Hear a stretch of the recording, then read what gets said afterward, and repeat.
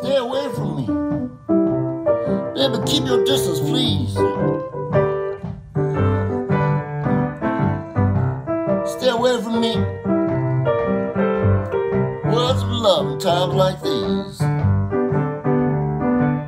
I'm gonna be with you 24 hours a day. A lot of people couldn't stand that, but you can. You'll be with me 24 hours a day. What a lucky man I am. Hi, everyone. This is Alicia Halliday, and this is the ASF Weekly Science Podcast. Now, you may not have heard the opening song before. It's called Stay Away by Randy Newman. You know, that guy that wrote I Love L.A. and You Got a Friend? He wrote it about living with his wife during the pandemic, and I thought it was a nice addition and a little less frenetic than Pitbull's pandemic song to be used as opening music for today's podcast. So today's podcast is about how autism diagnosis is going during the pandemic. And let's just acknowledge that families have been struggling during the pandemic in many ways. That includes getting services, medical care, resources, jobs, just getting schooled at home, and of course meeting their IEPs, which is a particular struggle. Also, getting a diagnosis both through an initial evaluation and sometimes a required reevaluation has been a struggle. Well, how are these evaluations handled? If you can't see a child or an infant in person, how do professionals utilize standardized assessments that will give clinicians an idea of a person's strengths and weaknesses and tell them what they need help with? Well, for very young children, Amy Weatherby and her group at Florida State University started something years ago, decades ago actually, called the Autism Navigator, soon followed by the Baby Navigator, which are more pertinent than ever right now. If you go to autismnavigator.com, you will find a list of resources for parents of young children and service providers and educators of infants, toddlers, and school-age kids. Parents, are you concerned about your child's development? Go to a webinar hosted on the second and fourth Tuesday of each month to see examples of behaviors of young children and how parents and caregivers can help manage those behaviors and improve social communication through a number of daily naturalistic situations. There's also a webinar suited for different service providers to teach you how to use a standard tool called the SORF, which is the Systematic Observation of Red Flags, which has been validated as an early markers tool. The webinar is really a tutorial complete with videos about how to use the tool. Once you get some experience with it, then you can use it to help parents get some direction on their child's strengths and weaknesses, and even more importantly, direct them to the Autism Navigator itself to see a huge library of videos in real-life situations where parents are using these skills to provide opportunities for support to promote development. This can all be done in 5 hours a week or because it's home all the time. We'll be doing another podcast with Dr. Amy Weatherby in the future and some of the exciting things they've done to expand the Navigator during the pandemic in response to the needs of families. But what about situations where insurance companies or school districts absolutely have to have a formal evaluation? Or what about that first evaluation where signs and symptoms are somewhat ambiguous, maybe because the features are not exactly clear, and it's hard to determine what help the child needs? What if it's an adolescent whose challenges have changed in the past year and a new evaluation is probably necessary? What if the comorbidities need to be documented or questions the type of the diagnosis itself? These kids and adolescents need a comprehensive interview, which includes a clinical interview with caregivers and a standardized observation or an interaction with the person by an experienced clinician. In addition to behavioral tests, a test for cognitive and language abilities is also essential to get them the right services. Now, of course, the global pandemic has made massive changes on how these evaluations can be conducted. At first, during the lockdown, there was nothing. Since then, there's been a mix of telehealth, in-person, teleconferencing, and some in-person assessments in a socially distanced manner. We do not know for sure if some of the modifications to telehealth work in the same way the in-person ones do. That's why ASF is funding 2 studies to look at least some of the modifications and to determine how well they're liked and accepted by both families and clinicians. But in the meantime, in the early days, a group of 100 clinicians, probably more as time went on, got together to share ideas, concerns, challenges, solutions, and basically how to provide care to families in this age of lockdown and social distancing. Of course, they did this over Zoom. When I say they got together over Zoom. They called themselves IDEA, the International Collaborative for Diagnostic Evaluation of Autism. It started at the University of Missouri, but it also involved places like University of Minnesota, the Marcus Institute in Atlanta, Center for Autism and the Developing Brain in New York, and the Children's Hospital of Orange County. The discussions on these calls included people from all over the world. But what I'm laying out in this podcast are the practices that were documented from these sites in a recent publication. Now, some of these may or may not have been adopted by others. And of course, as you'll hear, some of these adaptations, like the ability to do rapid COVID testing, was not always available in certain areas of the world.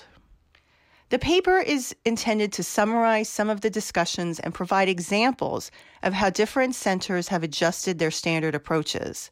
It's not a comprehensive review, but if some clinicians and care providers are listening right now and can find this information helpful, I want to share it. And I also want to share with parents that these are the sorts of things that are going on all over the world. Clinicians are working hard to get your children the services that they need under what could be considered, I guess, challenging circumstances.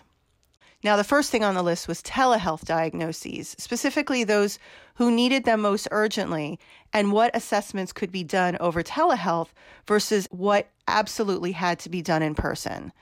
They created a triage diagram for this. Remember, at the early stages, nobody really knew how long the pandemic was going to last, and some people thought, well, maybe some of these evaluations could wait, or someone absolutely had to be seen in person or via telehealth immediately. The first thing was convincing families that telehealth was an option and whether or not they had the technology to begin with.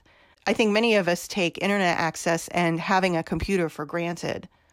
Then they had to be prepared for their evaluation. And usually an in-person evaluation, parents hand their child over to the clinician and don't need to actually participate. They can watch, they sometimes are in the room, but they don't really do the bits and pieces of providing some of the prompts. This time, of course, they did. Parents had to provide support, like creating a room to do this evaluation, providing toys, and determining with the clinician on how to set up the room. This actually is harder than it might seem. The families had to be prepared to play with toys, bubbles, have snack time, play with people with balloons or a ball game, and set up a situation for pretend play. There had to be games and instructions and parents on how to elicit behaviors to help with an autism diagnosis. And these included unstructured and structured activities. Now remember, different families are capable at different levels of doing sorts of things like this. After these evaluations over a computer, they used different rating scales, and sometimes those were driven by the insurance company who insisted the use of these certain instruments to allow for continued service coverage. There's a list of these measures in the paper, but they include the Brief Observation of Symptoms for Autism, or BOSA, the Systematic Observation of Red Flags, SORF, the one I mentioned earlier, and the Childhood Autism Rating Scale. Now, cognitive tests were more difficult. It's really important to measure the IQ of someone to better understand their strengths and weaknesses. And it's not possible for telehealth under 7 years of age. So some sites were getting COVID relief funds to do the rapid testing for COVID of kids and families so they could actually come in person. Others receive money to develop their own testing kits to make some of the telehealth testing more standard. For example, using the same toys in each family, the same stimuli, so clinicians were not confused by whether or not some of the toys used would or wouldn't elicit some of the key behaviors they were looking for. Now, at first, everything was done over telehealth, and that was due to strict stay-at-home orders. But as the months progressed and testing has gotten easier to obtain, some centers have moved to more of a hybrid model. Luckily, the Centers for Medicare and Medicaid Services issued a range of waivers expanding care during COVID, including a provision for telemedicine so that these telehealth services could be paid for. Sometimes clinicians spend much more time on telehealth assessments to get the same information than from people in person, and that needs to be better looked at. Now, one bright light has been that telehealth has allowed for in-home evaluations of children to see what things are going on in the homes. This wasn't possible before. Clinicians are also learning to provide a wide range of options for families other than to just send them to in-person clinics. Now, as I mentioned earlier, a key has been to understand how families are feeling about these assessments and adjusting them accordingly. These can be surveys done after the assessments or the telehealth interview or during. Nobody wants to fill out one more online assessment, and that's been a challenge.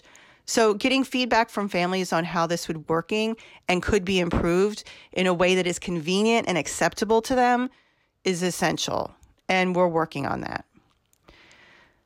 So now to another part of COVID that I normally don't like to talk about, but there is a bright light to recently report, and I'll talk about that at the end. That is, what are the effects of COVID on kids whose mothers get sick during pregnancy? Well, it's still too early to tell about COVID specifically, but a recent meta-analysis of studies done in the last 10 years about whether infection raises the probability of autism in the offspring has been compiled. As you can probably guess from what I've said before, maternal infection does increase the probability of autism in offspring. A decade of research was not all that inconsistent, and the meta-analysis shows a moderate but significant association of prenatal maternal infection, which is defined of infection of any type, and then probability of autism in those offspring. There were some risk of biases across these studies. Some reported a large effect but had somewhat of a vague methodology, or if a study was considered to only show positive findings, it may not have shown negative findings. But adjusting for these biases did not, in the end, change the fact that there was a significant relationship between maternal infection during pregnancy and autism in the offspring. Now, one strong predictor of the effect across the different type of infections was maternal fever. And that didn't matter whether it was a bacterial infection or a viral infection or another type of infection or where the infection was. Genitourinary infections like UTIs or upper respiratory infections or other. There wasn't much of a difference in the type of autism with or without ID or type of infection. Some of the studies with the larger effects were viral infections, but the statistics didn't support a difference between bacterial and viral infections. There was also some increased probability if the infection was in the second or third trimester, but really fever was the most important variable, as well as other type of infection, one that was not a genital urinary infection or a respiratory infection, which means everything else. Not very helpful, I know. One thing I want to be clear here is that there was no way to measure infection severity. Maybe there was, but it wasn't done consistently. That means how long the infection lasted or how long the fever was in the meta-analysis. And obviously, the study was done before COVID, so these are non-COVID infections. The effect of fever suggests that that might be the common pathway rather than the type of the infection or the source of the infection. The authors actually go on to state that the incidence of autism could be reduced 12 to 17% if maternal infections could either be prevented or treated in a timely manner. While fever was the most prominent effect, other studies have shown that the trigger is actually the release of something called interleukin-17, and that's the most important factor in determining the probability of autism in the offspring. Now, also of interest is a new study in animal models. So we're switching gears here. But this new animal model study showed that it may not just be IL-17. It's the development of the overall immune response, specifically called the integrated immune response. This means the downstream effects of the translation of genes that are triggered by an infection that lasts longer than the infection itself. It moves from the fetus and the placenta to the brain of the fetus and disrupts protein synthesis. I'm happy to send you the PDF if you want more information, but for most listeners, that's enough, and I don't want to get into the weeds. It's the downstream effect on notifying RNA to produce proteins that's disrupted.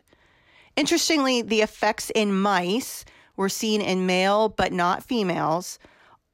I also want to point out, though, that in the human studies, there was no sex bias on the whole of maternal infection on diagnosis of offspring. So, of course, there's always other things that are of importance that are going on in humans, but that's why it's important to study these things in mice and rats and humans.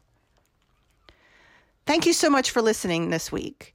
The bright light I wanted to mention here is that there is a recent report that maternal vaccination for COVID induces the production of antibodies in fetuses.